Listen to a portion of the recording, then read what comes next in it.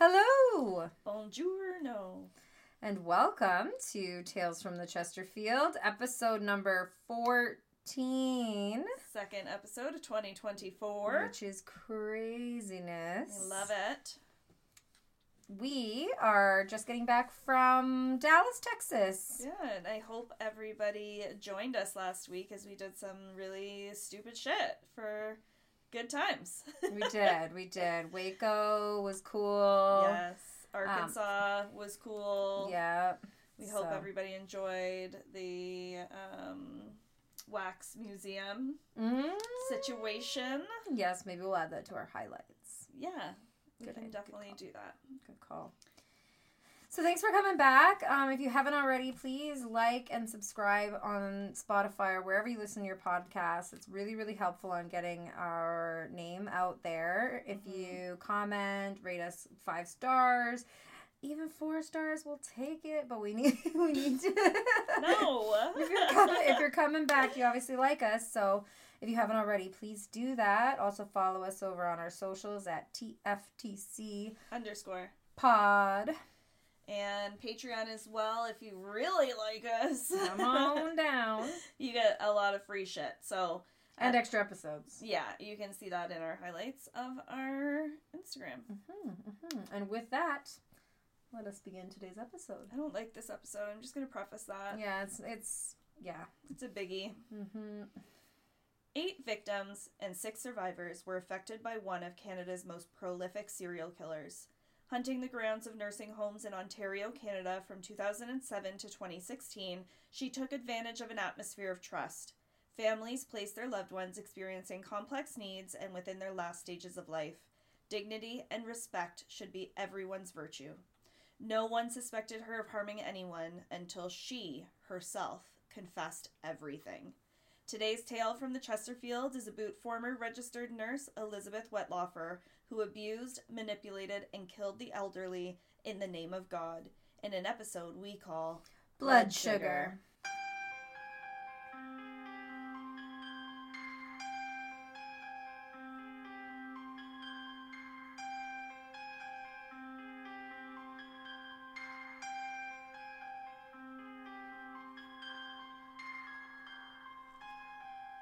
Born June 10th, 1967, Elizabeth Parker grew up in a strictly religious home. Elizabeth struggled throughout her life, bullied and isolated at school, Huron Park Secondary School, in Woodstock, Ontario. She never felt like she fit in.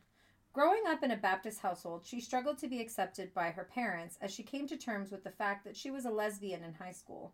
Nursing wasn't Elizabeth's first career choice either. Both her and her father joined London Baptist Bible College, where she graduated with a bachelor's degree in religious education counseling. At this time, Elizabeth connected with her first girlfriend. They attended a gay-friendly church together and was subsequently kicked out of school. In the Baptist religion, many go through the mandatory conversion where you are saved and born again. As non-heteronormative relationships and sexuality go against the conservative religious beliefs, Elizabeth's parents enrolled her into conversion therapy. And you know, of course you don't, but I'm going to ask anyways. Do you know the movie, But I'm a Cheerleader? I don't. I've heard of it. I feel like I must have seen it as a teenager, and it's just not... sticking. It's just not sticking, yeah. But I feel like I can see the DVD in my head, and I also remember some jokes from a parody of a movie like this. Oh, okay. It's Natasha Lyonne and Cara Delevingne. Oh, Delevingne. Cara Delevingne. And RuPaul plays a straight man. What? Yes. No. Yeah, so Natasha, her parents think she's gay. She's like, I'm not gay. So she just gets sent to a conversion therapy camp.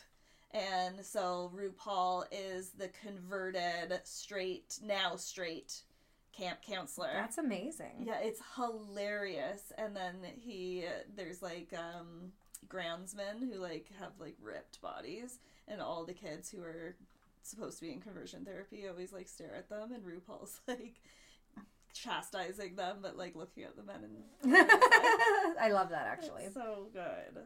It's so funny. And there's a scene where she like has the revelation of like she can't be gay, she's a cheerleader. And she's like, but I'm a cheerleader. Oh, love that. Yeah. But, I mean, these programs themselves have been discredited as, like, dangerous pseudoscience. And Canada has actually just recently fully banned conversion therapy. Thank God. Yes, so this is definitely a celebration. So many anti-LGBT laws are being put into place in America. And while this is a big win for Canada, really more work needs to be done. This practice won't go away, but it can be disguised. So we need to really remain vigilant to this and support the community in any way that we can. There's a hashtag NCT for all, which is an Eagle campaign. And any UK listeners, conversion therapy is still legal there. And in America, some jurisdictions actually still allow it. I'm sadly not surprised, but definitely still heartbroken. Yeah. After her parents seemingly couldn't pray the gay away, she was chastised from her family, and even her older brother stopped talking to Elizabeth. While she did finish her schooling, within the same year, Elizabeth enrolled in nursing at Conestoga College. Like many college programs, she had to complete a student placement and was sent to Geraldton District Association for Community Living. It's really no secret that many helping professions are severely underfunded and understaffed. Hiring those who need the work, motivated to do the job, but sometimes just are not the right fit. Elizabeth was hired to the community living facility in Thunder Bay, Ontario, where she often worked the overnight shift and pulled afternoon double shifts as well. While this worked for a short time, the isolation of being up north got to Elizabeth. Thunder Bay sits along the shores of Lake Superior, offering peaceful city living, 16 hours away from Toronto. If you're not a fan of cold, long winters, you will not find solitude in Thunder Bay. Often reaching temperatures of negative 15 degrees Celsius, the city faces extreme levels of racism, poverty, and unemployment. Soon she was experiencing depression. You know, one of the most common symptoms experienced by those who undergo conversion therapy, mixed with environmental isolation. It was just a mixture that was not going to work for her. In September of 1995, it finally became too much for her to handle on her own. She was found stumbling around the halls at work, where she collapsed amongst her coworkers.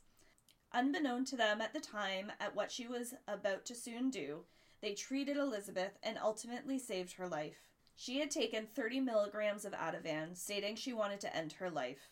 Elizabeth was then fired. Being a part of the Ontario Nurses Association, her termination was reported and put into the registering body's hands. They attempted to support Elizabeth with providing her with counseling and an alcohol addiction treatment center, and instead of removing her registration as a nurse, they placed her on a medical incapacitation leave. With help of ONA, she fought to have her termination wiped from her records, and the hospital agreed to state that she resigned due to medical reasons. They even let her know that future employees could phone them to be provided with an explanation of what happened. In 2007, all records of this incident were removed from Elizabeth's file. Oh, so that one's really tough because obviously we want to support anyone who's struggling with any kind of crisis in their life, regardless of what that looks like. But what we later find out that she does makes you want to argue against that. Yeah, I think there are people who do have a triggering event or a crisis in their life where they make a poor decision that affects other people in a negative way, not just themselves.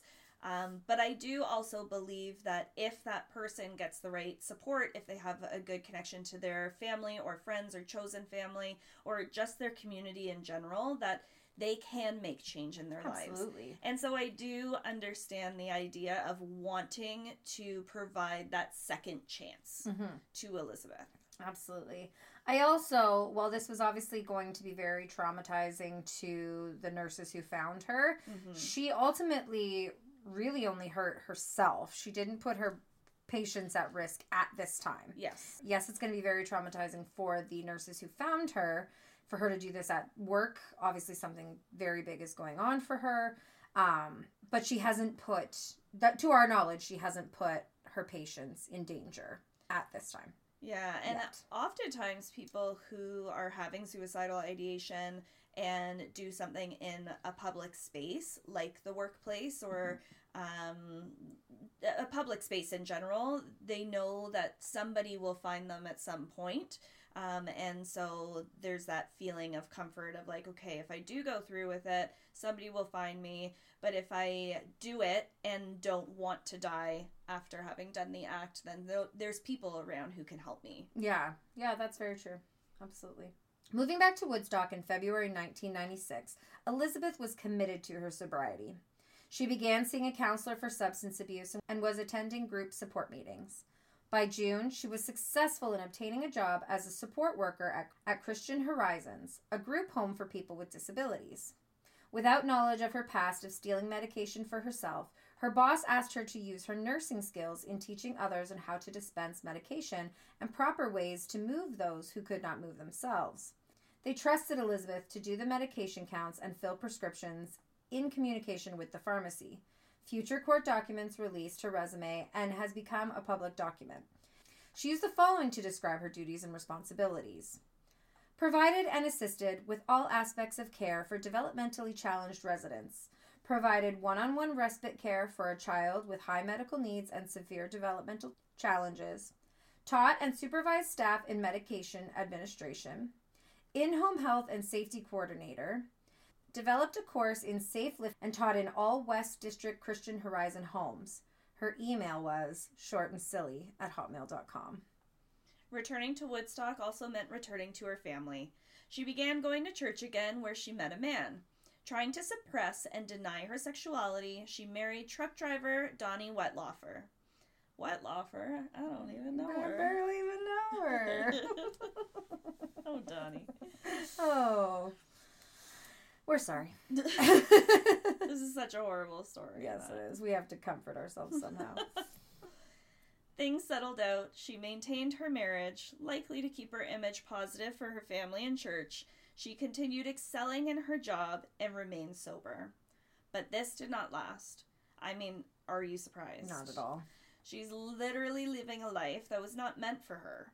Just like conversion therapy, it doesn't work, and it's extremely harmful to those who go through it. Someone who's living a life that's a lie every single day is bound to have some mental health struggles. It just so happened that Elizabeth also had the means to access prescription medication on top of that. Being Baptist as well, there is a deep shame that comes with alcohol use. It's like telling a child not to press that big red button. Mm-hmm. Her quote-unquote problems of her sexuality and her sobriety did not go away. They were brushed under the surface for close to a decade, until Elizabeth could no longer live this lie. She began searching online for a romantic connection with a woman. Still married to Donnie, she began an emotional relationship with a woman in New Brunswick. Also during this time, she was going through disciplinary measures at work for numerous medication errors. Taking a leave from work, she spent 2 weeks in Woodstock Psychiatric Facility. Here, she was diagnosed with depression and borderline personality disorder. As her personal and professional life were beginning to spiral, Donnie found out about the woman on the other end of the computer and began divorce proceedings. Christian Horizons also found out about Elizabeth's affair with a woman, and since homosexuality went against their core values, Elizabeth decided to resign from her support worker position. Decided to resign? I mean, I don't think that there's no way. No, there was no decision. There was no decision that she made. Mm-mm. So I actually thought that this was illegal to do, but I'm not going to say where, when, how, or anything like that. But I met somebody who who got a job with a Christian school district, and because this person shared a meme that was LGBT plus positive, so showing that they support them, that person was then fired from their job. And this person tried to go and say, I can say whatever I want, freedom of speech, and they lost, and they didn't get that job. This is America, of course. I'm not... Oh, okay. Yeah, no, right. Not in Canada. Okay. But this is in America, and I've been witness to... It's sad that makes a difference. It does, because we literally pretty much practically live in America. Mm-hmm. Well, one of us does. One of us does live in America, yes, but... But you think that in Canada that would never fly, but in America... Yeah, and I'm not going to say what state it was in or anything. Like, the state has something to do with it. But it's just very sad that there's rights that they can, Didn't the Pope come out and say, like, I support...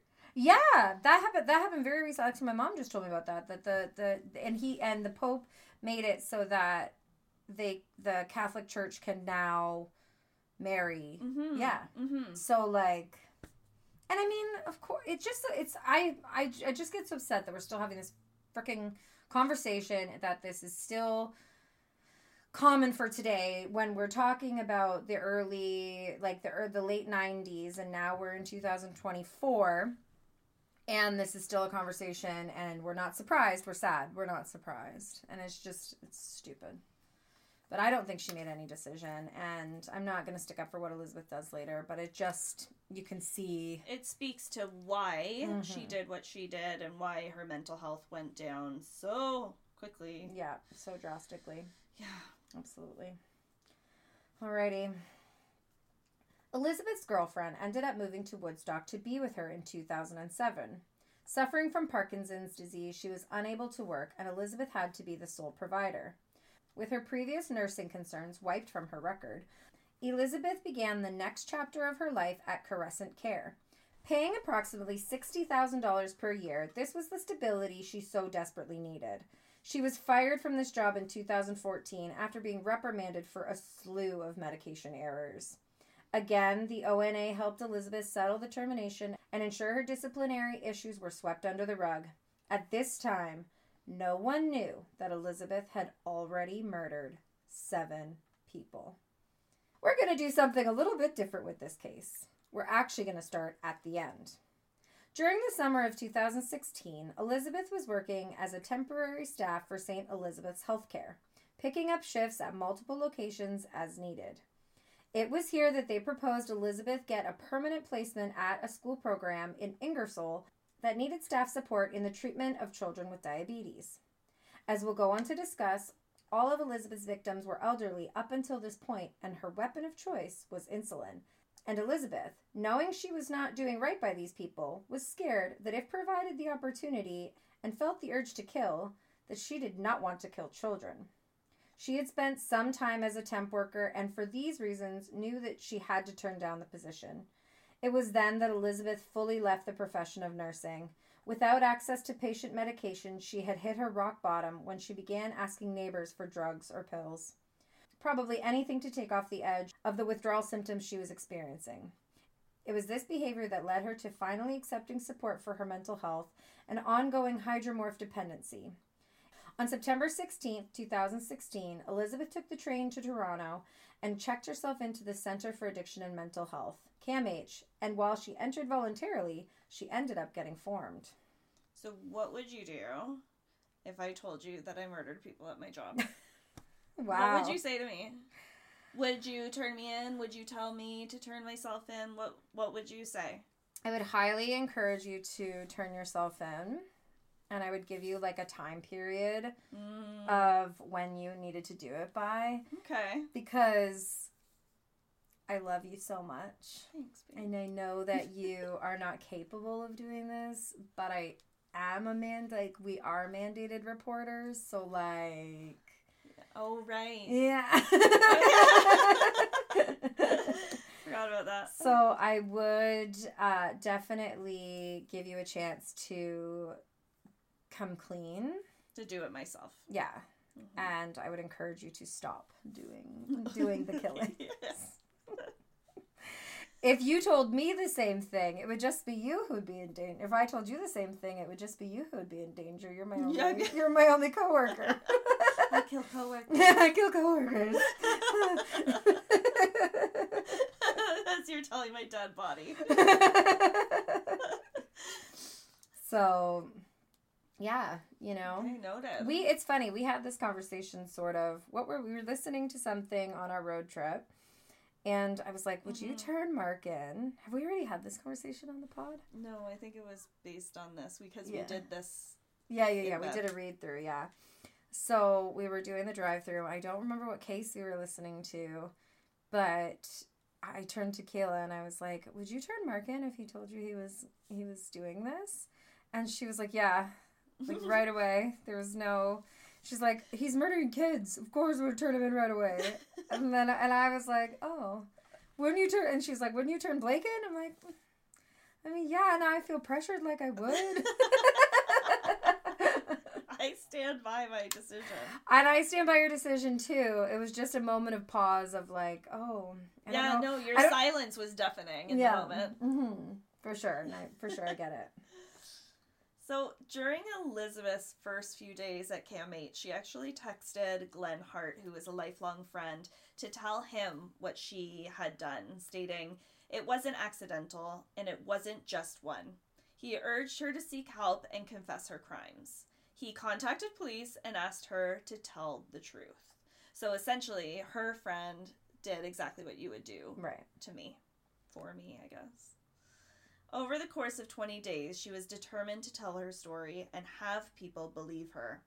Over the years, she had confessed her crimes to 14 people. 14 people. That's, wow. Notably, her pastor, an ex-girlfriend, multiple friends and co-workers, and a lawyer, all of which did not think much of it based on her calm and happy demeanor, just telling her not to do it again. The lawyer even told her to stay silent and seek mental health supports. Finally, psychologist Dr. Alan Kahn was the first person to hear this story and took Elizabeth seriously. He was able to get Elizabeth to write a 4-page confession on her murders in the guise of cognitive therapy.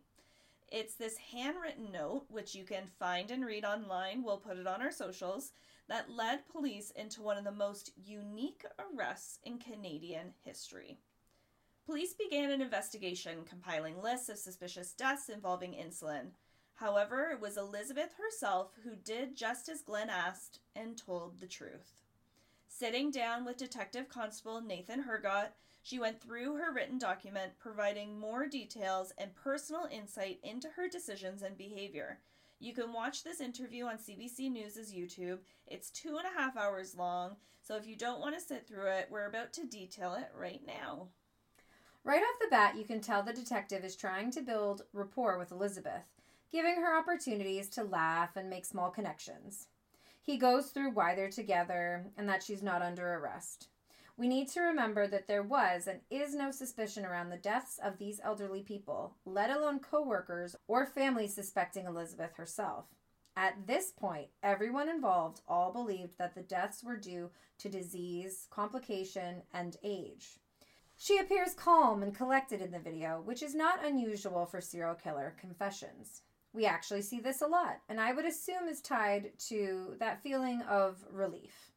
As we go on to discuss Elizabeth's confession, she does express remorse, and I have to say, it does feel like true remorse based on the fact that it's her coming forward, that she stopped herself from taking a job that may lead to more killing, and her tone when she expresses that shame and guilt. And in this, almost a sweet and childlike demeanor as she begins to outline her first victim. She begins by saying, "What I'm about to say, I'm giving on my own free will." There is one time Elizabeth does appear uncomfortable. The detective asks why she left St. Elizabeth, and it's at this point she goes on to provide her reasoning for the murders. We're going to play a clip. I think it's important to hear it from her words and to also get a sense for those who haven't seen the video on Elizabeth's tone and the way she confesses her crime. That's where things get a little crazy. Okay. This is the part that I haven't told the doctors. Okay. Because it seems so stupid now. Okay. When my ex and I broke up in 2007, I was already taking the medication for my borderline personality disorder. And I was so angry. And it was like a voice said inside me, "I'll use you, don't worry about it." And the different times that I have caused people's deaths or caused them discomfort through the insulin, I believe it was the influence of that voice or whatever it was. It wasn't a voice in my head, it was a voice in here. And when I would do it, afterwards I would hear like a laughter in my chest. So, started working for St. Elizabeth, And I was doing well, but it was a lot of pressure. And the way that, that I've helped people to die has been through insulin. And after my 30-day evaluation, my supervisor came to me and said, I'm really sorry. We wanted you for Woodstock, but we have so many kids in schools in Ingersoll that need help with their insulin pumps that you're going to start working in Ingersoll. Okay.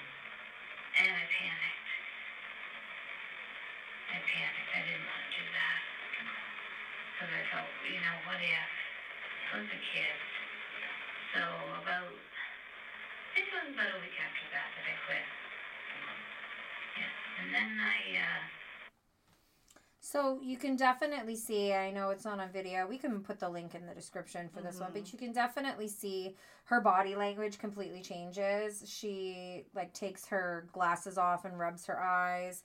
She moves her seat, so you can see she's visibly uncomfortable. And I will say that the way that she says, oh my gosh, what if I... Yes. It's very telling on how she feels about what she's done in this. Yeah, and we'll go on to explain a little bit more about her reasoning behind the killing. And it really involves an impulsivity. Mm-hmm. And so I think that's what she's really showing there. What if? Mm-hmm. What if I got that anger, that surge, and I kill a child? Yeah. I didn't want to do that. And the only way to stop myself is to come forward. Right. It's very interesting. It's almost the opposite of, they have the worthy victim and the unworthy victim. The people, serial killers who will say, I stabbed them, but at least I didn't sexually assault them. Mm-hmm. It feels very, yes, I murdered people, but at least they were all elderly, Yeah. In the recording, you can hear her say that after she felt the anger in 2007, there was a voice that said, "Don't worry, I will use you." And later on, she says it wasn't a voice in my head, but here, and she motions towards her stomach. And that after she would kill, it was in her gut that she would hear a laughter. She goes on to explain that she was unsure if it was the devil, but also believed that it was God providing her a purpose in life. Her concern for the families is also apparent, outwardly saying that these families believed their loved ones died peacefully, and now providing names of the victims that would cause extensive trauma to them. August 11th, 2007, Mr. James Silcox, a World War II veteran and father of 6, was the first one that died at Elizabeth's hands. Nurses would speak of James very negatively. Being in care, he was struggling with dementia, and there was gossip around how he treated female employees, and also how he speaked and treated his wife. On one occasion, he did sexually assault Elizabeth by grabbing her breast. Working a double shift, afternoon and overnight, about 9:30, she gave this non-diabetic patient 50 milligrams of insulin. Likely assuming this was a part of his medication regime, he did not react to the shot. James passed away at 3:30 a.m. Elizabeth tended to the body, sat with the family, and the doctor informed them that the cause of death was an embolism from a recent surgery. With the doctor unassuming, Elizabeth completed the documentation needed for James's death and made sure that the box wasn't clicked off so that there was no suspicion that the death was not natural, taking away any possibility of doubt from those reading the document. The family thanked Elizabeth for her care of her father, and she went home and went to bed, hoping never to see the family again. During this confession, she nonchalantly exclaims that she had done this to other people, but that they did not die. The intention was not for them to die. However, Elizabeth's anger, coupled with that sense of this was a person that God wanted back with him, drove her to overdosing them with insulin. That no matter how she felt about them, that this was her purpose, and that she would do what God had intended her to do. The insulin was kept in the medication room, and unlike other medication, the insulin was not documented nor tracked. Opportunity, means, and personal release of pressure after the murders would continue to drive Elizabeth to kill. These were spur-of-the-moment kills where she felt that God wanted the person back with him. Maurice Grant was Elizabeth's second victim. As she states, he was another one that liked to grab breasts and asses.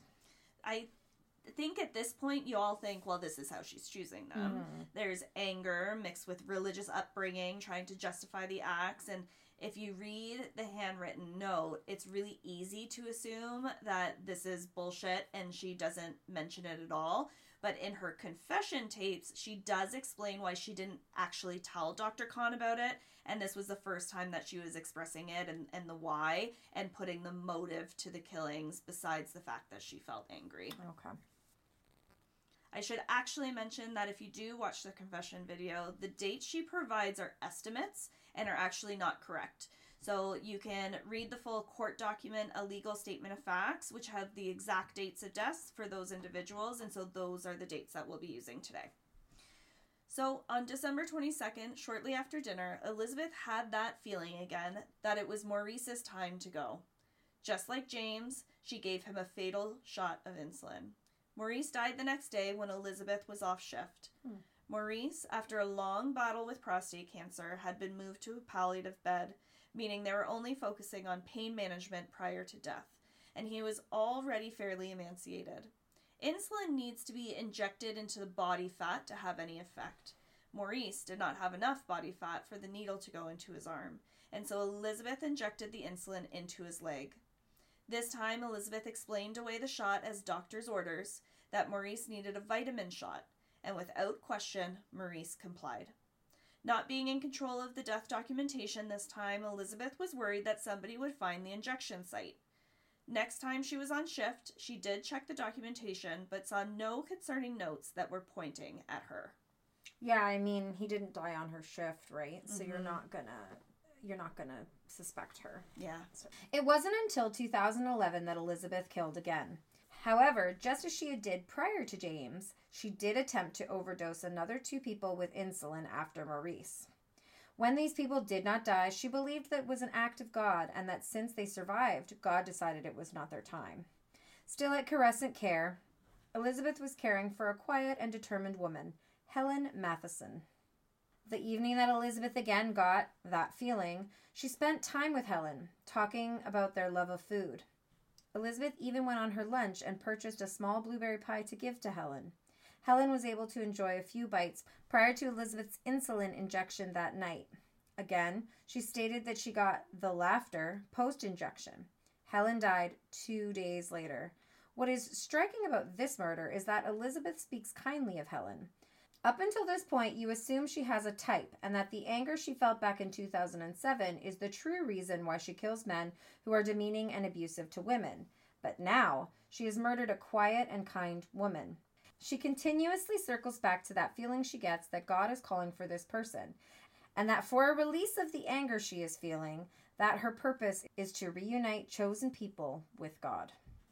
Doing the research for this episode and writing it, I really kept going back to the fact that her first couple of victims were men who were abusive or whatever you want to call it, because Absolutely. I think a lot of it has to do with dementia and probably not their lifestyle, on how they treated women and the female employees at Caressing Care. But I do wonder if that was her original plan, and then because of how she felt after the deaths of those 2 men, that she continued on, and just by opportunity, let's say, is when she was able to go outside of her type. Yeah, I would definitely say I agree with that. There's also got to be a little bit of she hasn't gotten caught or even asked about. No, not even questioned. So there's got to be. It's not even a rumor. No, exactly. Well, I mean, this person died 2 days after she was in. Yeah. The other person died the day after she was in. Yeah, it's not like Letby where everybody's dying on her shift. Right? Yeah. Gladys Millard was a type 2 diabetic with dementia staying at Crescent Care. Her health deteriorated rapidly while staying at the nursing home. At the beginning, she was up, walking around, and even punched a man who was mistreating other women at the facility. Go Gladys. I know. As her health declined, she did not want to eat or take pills regularly. On October 12th, Elizabeth got what she now called the red surging feeling that she was going to be the one. While it would happen only at work and partially spur of the moment, that surging feeling would fester until Elizabeth believed she knew this was the one. Taking Gladys's life into her hands, just like the others, she gave Gladys an overdose of insulin. Elizabeth was not present for her death and did not complete the documentation. Between shifts, she thought of Gladys and if she had survived or died, but also was wondering if that next shift would be the one where she got caught. And as you are likely suspecting, she did not. The fourth victim in 2011 was Mary Zurowinski, a dementia patient. She was described as fun, feisty, and outspoken, and not in a negative way. Mary herself predicted her own death. She told Elizabeth that this was her night to die, November 6th, and asked to be moved to a palliative bed. After the staff spoke to each other about the request, they decided to oblige and move Mary to this palliative bed. Elizabeth took this as a sign that she was the next one. Again, Elizabeth gave her an overdose of long-acting and short-acting insulin at the same time, and Mary died the next afternoon. Documentation was completed, and no suspicion was cast upon Elizabeth for any wrongdoing. After Mary's death, Elizabeth believed she had found the most effective combination of insulin to successfully end a life. At this time, Elizabeth was experiencing a lot of guilt. After Mary and Gladys, she stopped killing for a period of 3 years. That's a big cooling down time. During this time, Elizabeth was reconnecting with her faith, trying to get closer to God and see if this really was God's plan for her. She did not want to kill anymore, and between reading her Bible and praying, she was still using hydromorph and alcohol, specifically triples of rye and Baileys. You would think the Baileys would curd. Oh my gosh. That's why my stomach just turned. My goodness. The alcohol helped with the time between getting the hydromorph, and she didn't use the alcohol and pills in combination. It's our suspicion that the substances are what filled the void that had driven her to kill. If you numb yourself, the anger goes away.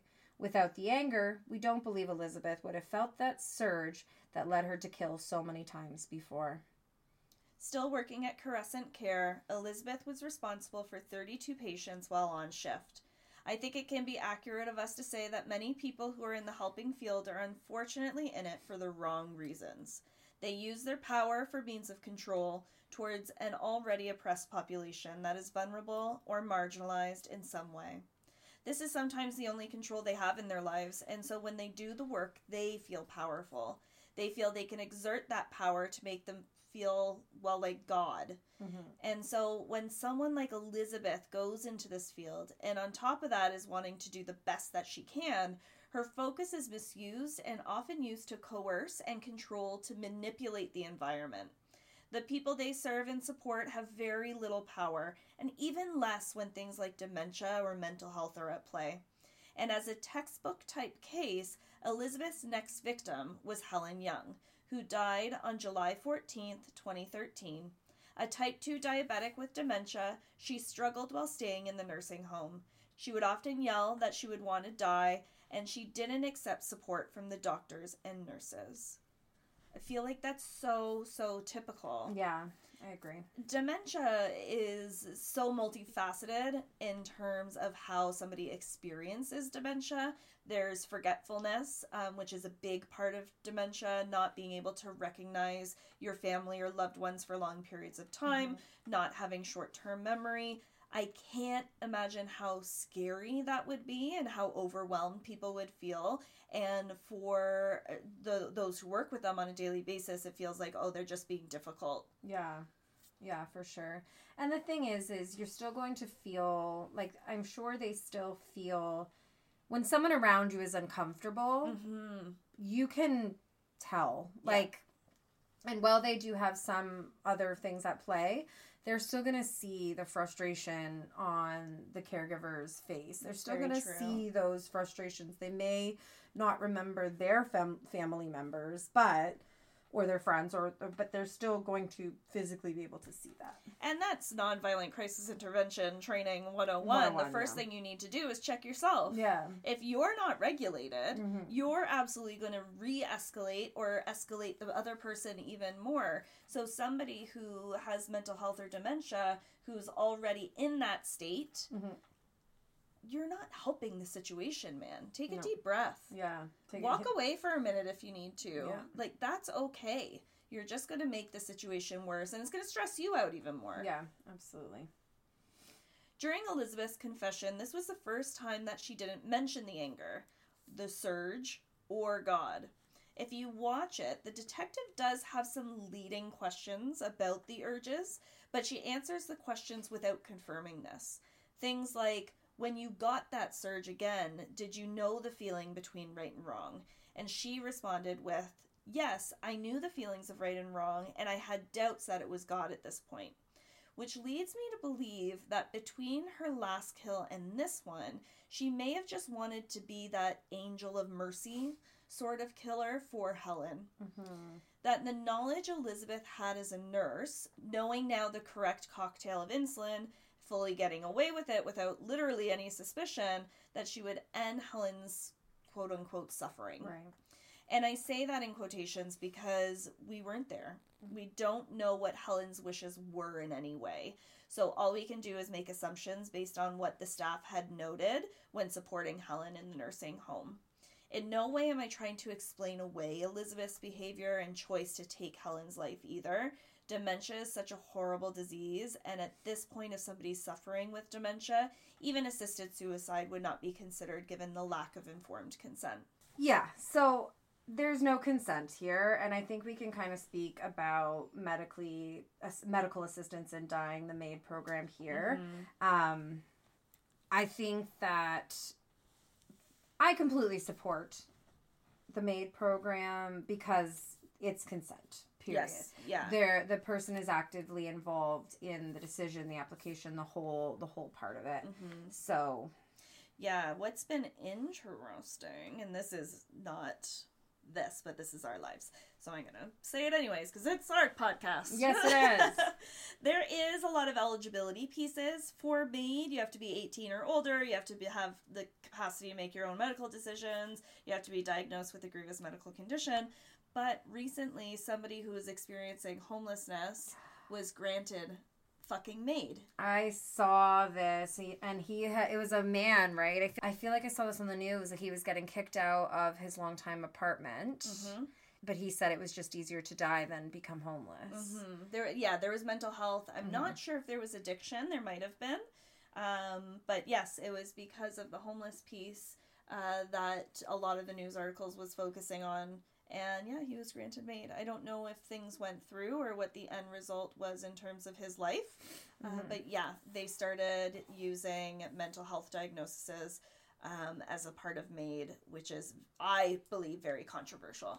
I would 1,000% agree with you. I don't think.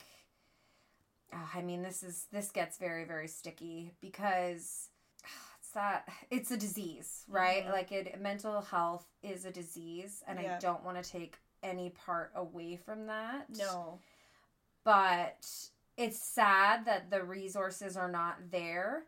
That this is an alternative. Yeah. Right? It's not like, ALS where the end result is going to be death regardless. Yeah.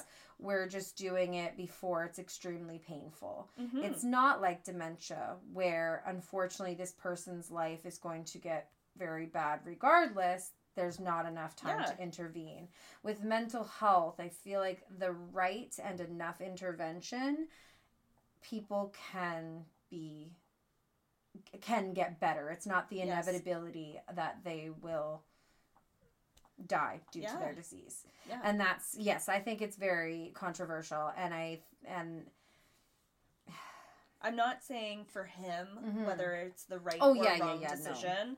I'm not here to make choices like that for other people. Thank God I'm not one of the people deciding on me, because I'd be like, there's alternates. Yeah, let us for help sure. you. But that's the thing, is the lack of resources. We want to help. There just needs to be a significant amount of resources. A lot of the mental health programs in Canada, I mean, in all fairness, all around North America, I'm not just even going to, all around the world, is just not there. It's entirely underfunded.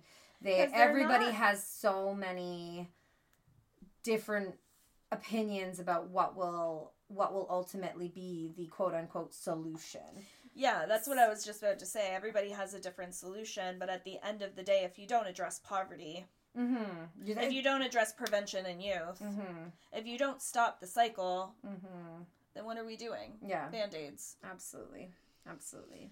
And that's what's sad. So I definitely can see why mental health needs to be on an application for maids and why it could even be grounds for approval, but it just makes me extremely upset that there's just not the resources before that. Exactly.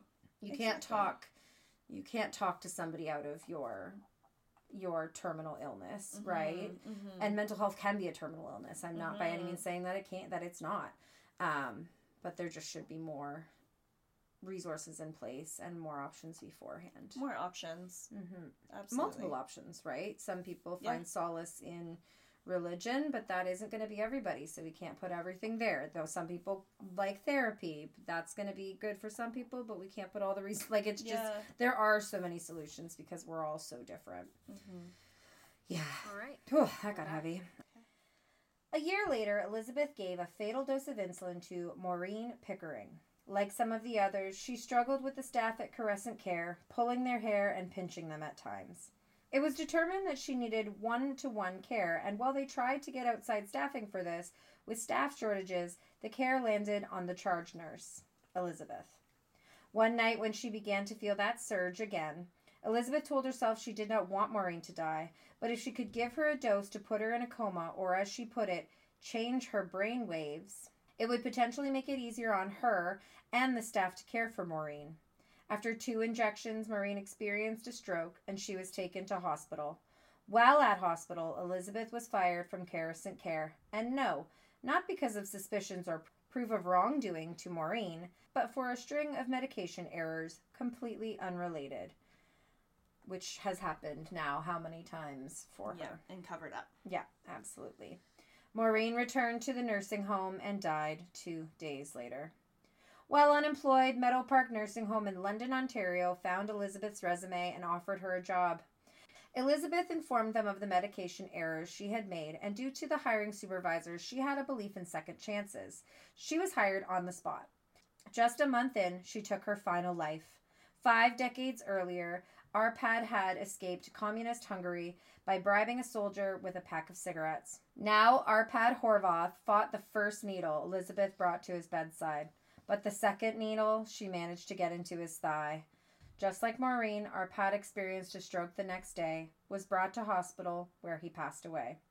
Elizabeth, for the 8th time, experienced that laughter in her gut, a sort of cackling from the pits of hell. So at the time of writing this, the trial of Lucy Letby had just ended. Yes. Another horrible fucking woman. People are really drawing comparisons between the 2 killers, and if you're one of them, or you hear people talking or on social saying the same thing, I would ask that you think critically on that one. While Lucy did use insulin to kill some of the babies, this was not always her method of choice. They both targeted, I would argue, the 2 most vulnerable populations in this world. Newborn babies in the neonatal unit and elderly in a care home, mainly with dementia or other terminal illnesses. Yeah. But the differences are quite striking. Lucy killed for power and control, while Elizabeth believed that it was her purpose to reunite people with God and needed a personal release from anger that would surge inside of her. Elizabeth, although not my favorite human on any sort of list, she does express remorse and shows empathy throughout her time killing, her confession, and her sentencing. Lucy, on the other hand, didn't even show up to her fucking sentencing. She would make the court literally wait outside the room while she walked to the witness box because her 10-second arrest apparently gave her PTSD.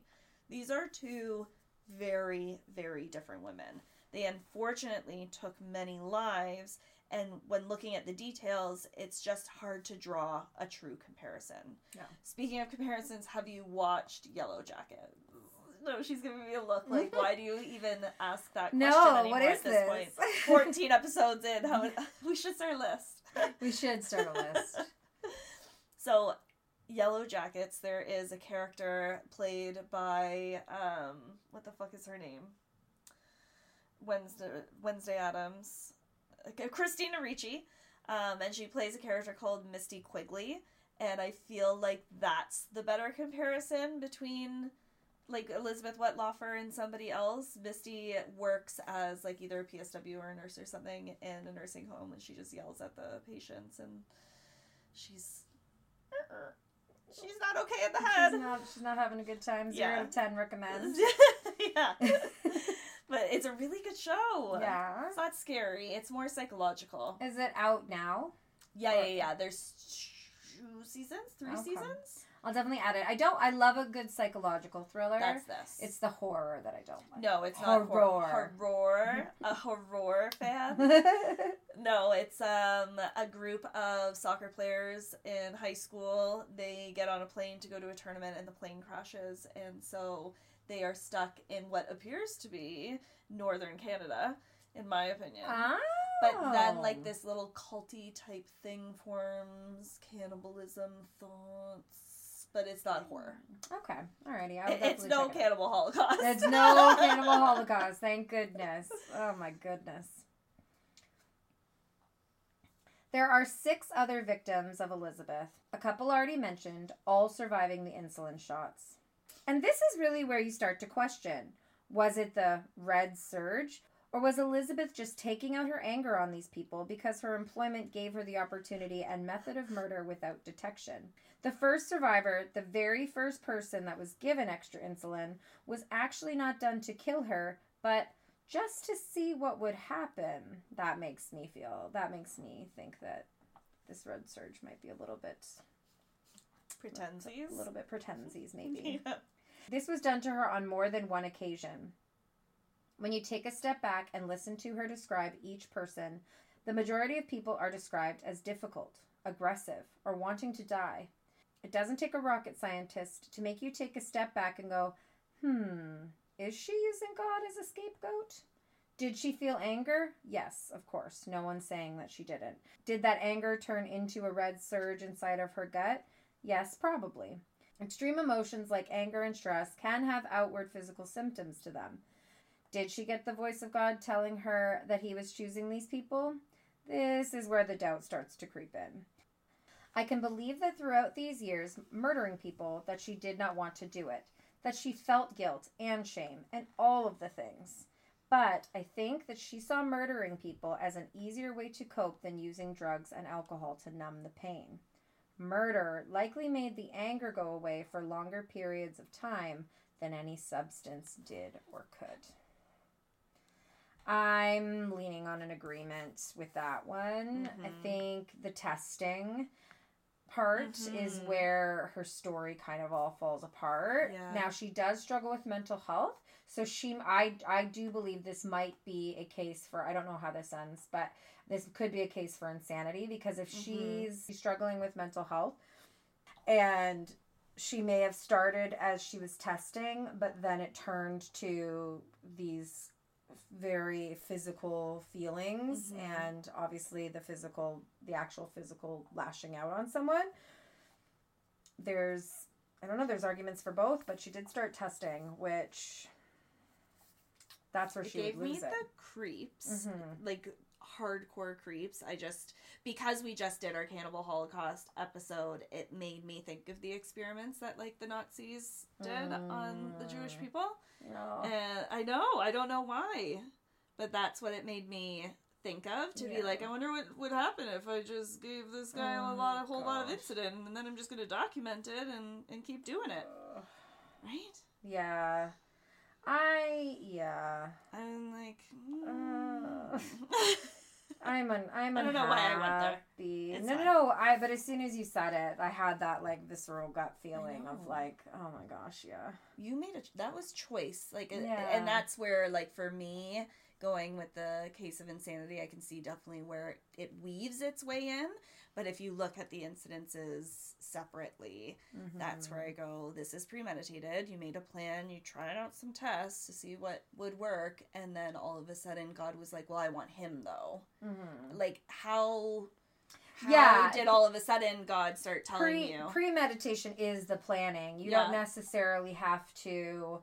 If John's like, I know that I want to stab somebody in the stomach, and I absolutely want to stab somebody in the stomach, and he goes and he buys a knife, and he goes and he practices on potatoes or whatever you practice on. I don't know. I've never stabbed anybody.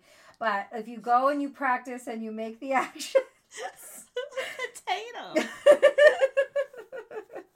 Maybe not a potato, but something like it. Yeah. And you go and you practice, and then you wake up one hot summer July day and go, today's the day. You premeditated that whole thing. Yeah. Even if it's just some random... Yeah, I think this is, like you said, this is where it falls apart. I could almost sit here and go, okay, maybe she did think God was speaking to her. Look at everything she's went through in terms of religion and conversion therapy. And there's a lot of religious trauma here. Yeah, absolutely. So I could have explained it away like that and kind of been okay to say, okay, yeah, this is what she truly believed. I don't believe it. I don't think that it's right in any way, but she thought it was right because of her beliefs. Yeah. But then when that came out and then my brain started reeling, because that's what it does, I went, no. She knew she was planning. She was prepping. When God spoke to her, she would be ready. Absolutely. Yeah. On one hand, people may feel thankful that she came forward, that the families now know the truth and justice could be served. But no one knew. No one suspected a fucking thing. Which is crazy to me. She didn't come forward for the families to have closure on this chapter of mystery in their lives. She came forward and ripped open deep wounds of grief that their aunt, their grandfather, their husband, their girlfriend, they were all murdered. She did this for herself because of her faith and likely a lack of connection with her religion and God, because she thought she was doing a favor to some of these victims. Her confessing these crimes, she's repenting, asking God for forgiveness, because thou shalt not kill. She knew it wasn't God asking her to kill people. Like, stop. Yeah, no, that's where, yeah, absolutely. She sits in this 10 by 10 concrete room with a detective, joking and asking where her cheeseburger is when somebody accidentally opens the door. It's literally infuriating to watch the confession in its entirety. Close to the end of the interview, she states, quote, "I've done the right thing, and I know it wasn't God, but I also know it was meant to help," unquote. Wow. She shows signs of remorse, yes, but she's doing this all for herself, and she knows that the choices that she made were hers. She even goes on and offers to be studied, medically studied, so that something good can come of all of this. Yeah, no, her whole thing falls apart here. And that's what that's a very frustrating thing for myself with religion of, you can be this terrible person, but if you repent at the end of it all, then you get to go to heaven. And it's been a tough thing that I've had to grapple with just about religion myself. So I can only imagine someone who is struggling with severe mental health, because she does have severe mental health, and what she's doing. But no, she didn't do any of this for any of the victims or the families, because like you said, she's if she truly is as religious as she believes, as we're given the information we have of her to believe, I think if she was truly sorry, she would have taken it to her grave and gone to hell to be punished, as this is what her belief is. Yes, absolutely. So instead, she's bringing pain on earth to all of the families, to all of, and in all fairness, there's going to be all of her coworkers who are like, I didn't see this. Yeah. There's going to be the doctors. Like it opens up so much trauma, so much chaos, so much more. And then I'm sure that this all had to then be investigated. Like, I know it doesn't say anything about them being re-autopsied or anything like that, but there had to be some sort of investigation that came afterwards, you know? Yeah. An 810 peace bond was placed on her directly after the taped confession with the OPP. Elizabeth turned herself into police for her arrest on October 24th, 2016. Her confession tape was just one piece of evidence that was shown in court to determine her sentencing. Victim impact statements were read, and the horrific detailing of victims and survivors who were once none the wiser, their experience of being targeted by the nurse left to care for their vulnerable loved ones or of themselves. Betrayal, guilt, and anger were the common threads amongst the stories, and a resounding question of why. Elizabeth pled guilty to 8 counts of first-degree murder, 4 counts of attempted murder, and 2 counts of aggravated assault. On the 8 counts of murder, she was sentenced to life in prison without parole, all 25 sentences to run concurrently. She also received 10 years for each count of attempted murder and 7 years for both aggravated assault charges. Elizabeth told the families that day that she was truly sorry. Like I said, I mean, I believe in forgiveness. I think that this can all... They didn't even know that they needed to forgive somebody, you know what I mean? So it's like, it doesn't matter if you're sorry. They completely ripped off a wound that they didn't even know that they had. And I just really want mercy for the families. Like, I'm sure some take comfort that they know what actually happened, but I just really want mercy for their family. It would have just been so much easier for them to not experience this. And I think that this is such a fear when you put your loved one in. It's a fear for anyone residing within a nursing home, and anybody who puts their loved ones in a nursing home, that this could happen, and that no one would be known the wiser. Like, there's kind of that catch, like, somebody did quote unquote get justice for mistreating people, but it adds to that fear and adds to the, like, this could happen. And how many times has this happened? Well, and how many... I think it was a year ago. No, it was right near the tail end of COVID that it came out that at a home, I don't believe it was an elderly woman, but she was impregnated by a staff member because he kept repeatedly raping her, and she was unable to speak and tell people about it.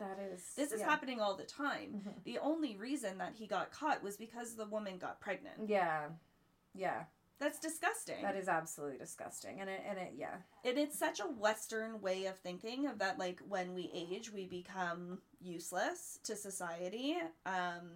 There's other cultures, the Japanese culture, where, you know, you live with your elderly family members and you nurture them and you see them as wise and you really rely on them to learn life lessons. Yeah. And in Canada, we just toss them away. Yeah, which is sad. So heartbreaking. In Canada and most, like you said, the Western world, which is, we're devalued as we age. Yeah.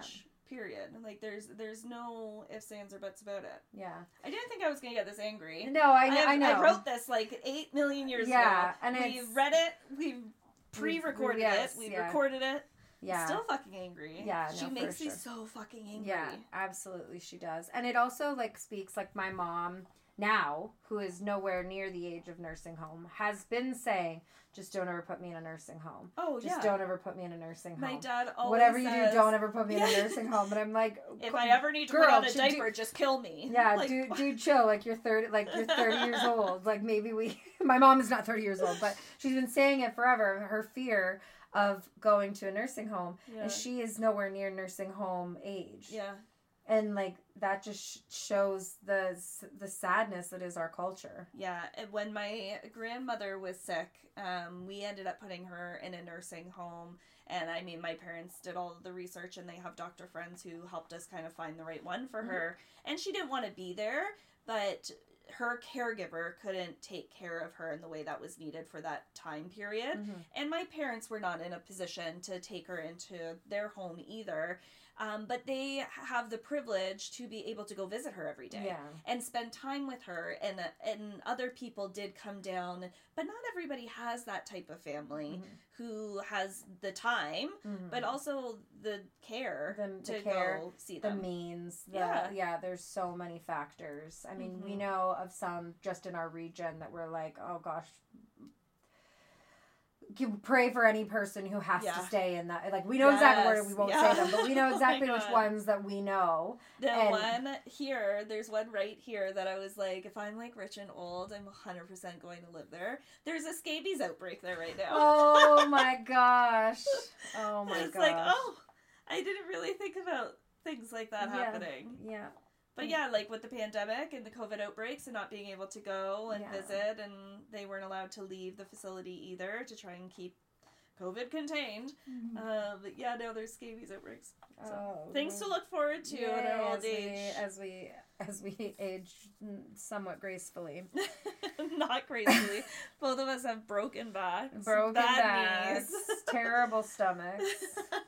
Terrible knees. I was just showing one of my friends the other day, like when I lean my knee. Here, let me actually see if we can catch this. This is my knees.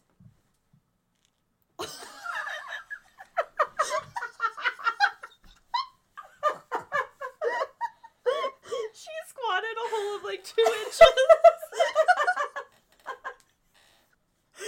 Oh my god, what's happening to us? I don't know. I have to get on the ice tomorrow. I have to put ice skates on. Oh, And I'm like, wow. I'm going to die. I lifted Yeah. turkeys for work on Friday and I'm still hurting. Yeah, no, we're not. WSIB. We're not aging. We're aging like milk a little bit. We'll be fine. Chunky. She's thick, bro. I like them big. I like 'em big. I like them chunky. I like 'em chunky. How do you move on from that? I don't know. Elizabeth was imprisoned at the Vanier Centre for Women in Milton, Ontario. She will be up for parole in 2041 when she will be 73 years old. I hope you have dementia. 2041 is the same year that Andrew Barry will be out. How is this continuing to connect? Why is this happening? Our Why are they all universes- leaving? Why are they all getting out? 2041 is no time. It's 2024. Mm-hmm. That'll be here before we know it. How old will we be? Can you... I will be 52. We're not going to be retired and she's going to be out. Yeah.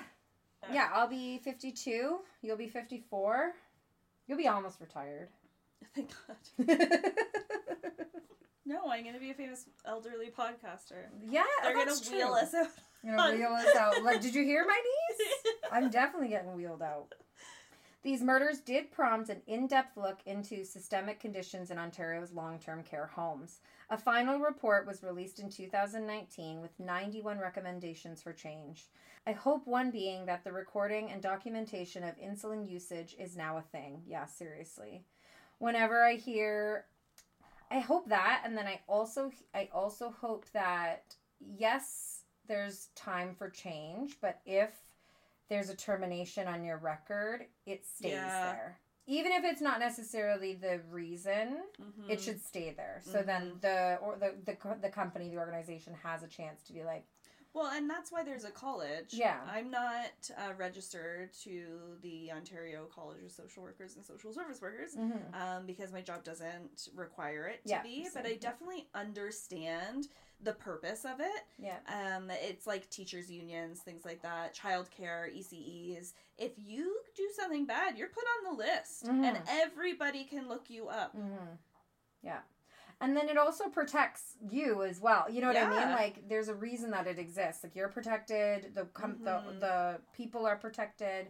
It is a good thing when used properly. Yeah. I just wish it didn't cost so much. That's why I'm not on it, because I can't afford it. Yeah, no, fair. Give me a raise.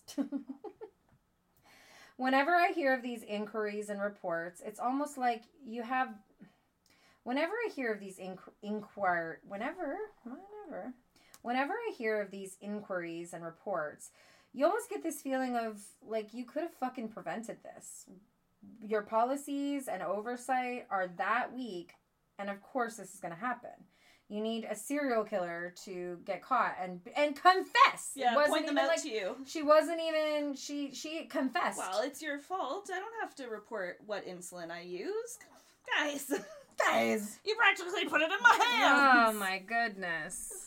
It's a shame. Yeah. There's literally no other way to put it. In 2018, Elizabeth was moved from prison to the Institut Philippe Pinel de Montreal. Something Canada apparently loves to do is move serial killers without informing the families of the victims. Sweet. There's even a law in the Victims' Bill of Rights that when moving a prisoner, the victims are to be notified. But they found out on Global News. Oh my gosh. The first victim, James Silcox, his family spoke out about this mistreatment and said, quote, "I think they had more sympathy for Wettlaufer than they did for the group of families, and I do not agree with that whatsoever." Beyond the impact directly to this group affected, the movement of prisoners resonates with other victims of crime. Tori Stafford was seen... I got goosebumps. Look at this. Tori Stafford was seen walking through Carescent Care's nursing home parking lot. This was the video widely circulated when asking the public for information on the little girl's disappearance. This connection and the news of Elizabeth's transfer re-traumatizes those who have gone through similar situations.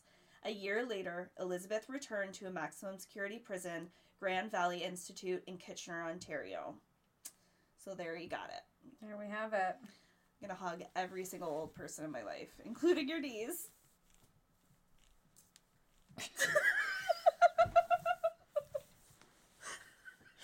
It's so bad. Why does it do that? I don't know. Because I'm sexy and crunchy. I like them crunchy. Does it hurt? No. Have you seen a doctor? No. I have enough going on in my life. So there's that. Hug all the old people in your life. Check your knees. Listen, if you squat and hear your knees crunch, I can't even comment describe below. That. Comment below. So we can start a support group, the Crunchy Knees support group, CKSG. CKSG. Crunchy Knees support group. Sounds like our knees. Bye!